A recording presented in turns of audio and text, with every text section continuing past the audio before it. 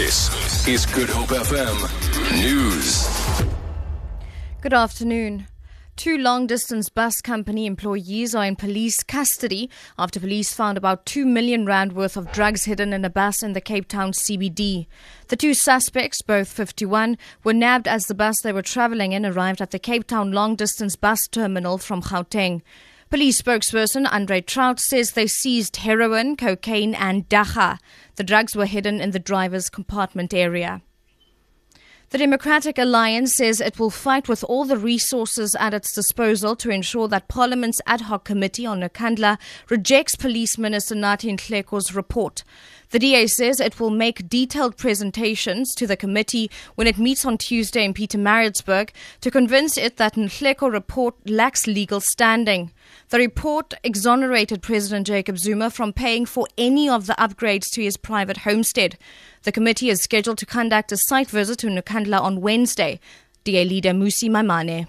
The minister is biased and subject to a conflict of interest as a member of cabinet. Secondly, Parliament has in no way got the right to be able to amend, adjust or even change the Public Protector's report. Thirdly, that the report is poorly drafted, it's superficial and in places it's factually inaccurate. Fourthly, the report cherry-picks evidence from so-called experts and from reports that substantiate what was clearly a predetermined conclusion. Election results for COSATU's office bearers in the Western Cape will be announced later today. COSATU says all the positions are up for re-election. The union is currently holding an elective congress in Pinelands in Cape Town.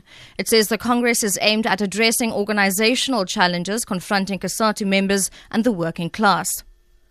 And finally, more anti-Islam rallies have been held in Australia and police mounted a strong presence in Sydney to keep opposing sides apart. Anti-Islam protesters waved the national flag and yelled chants at a rally in Sydney. They were met by counter-demonstrators. Riot police packed Martin Place in Sydney's central business district to separate the rival groups.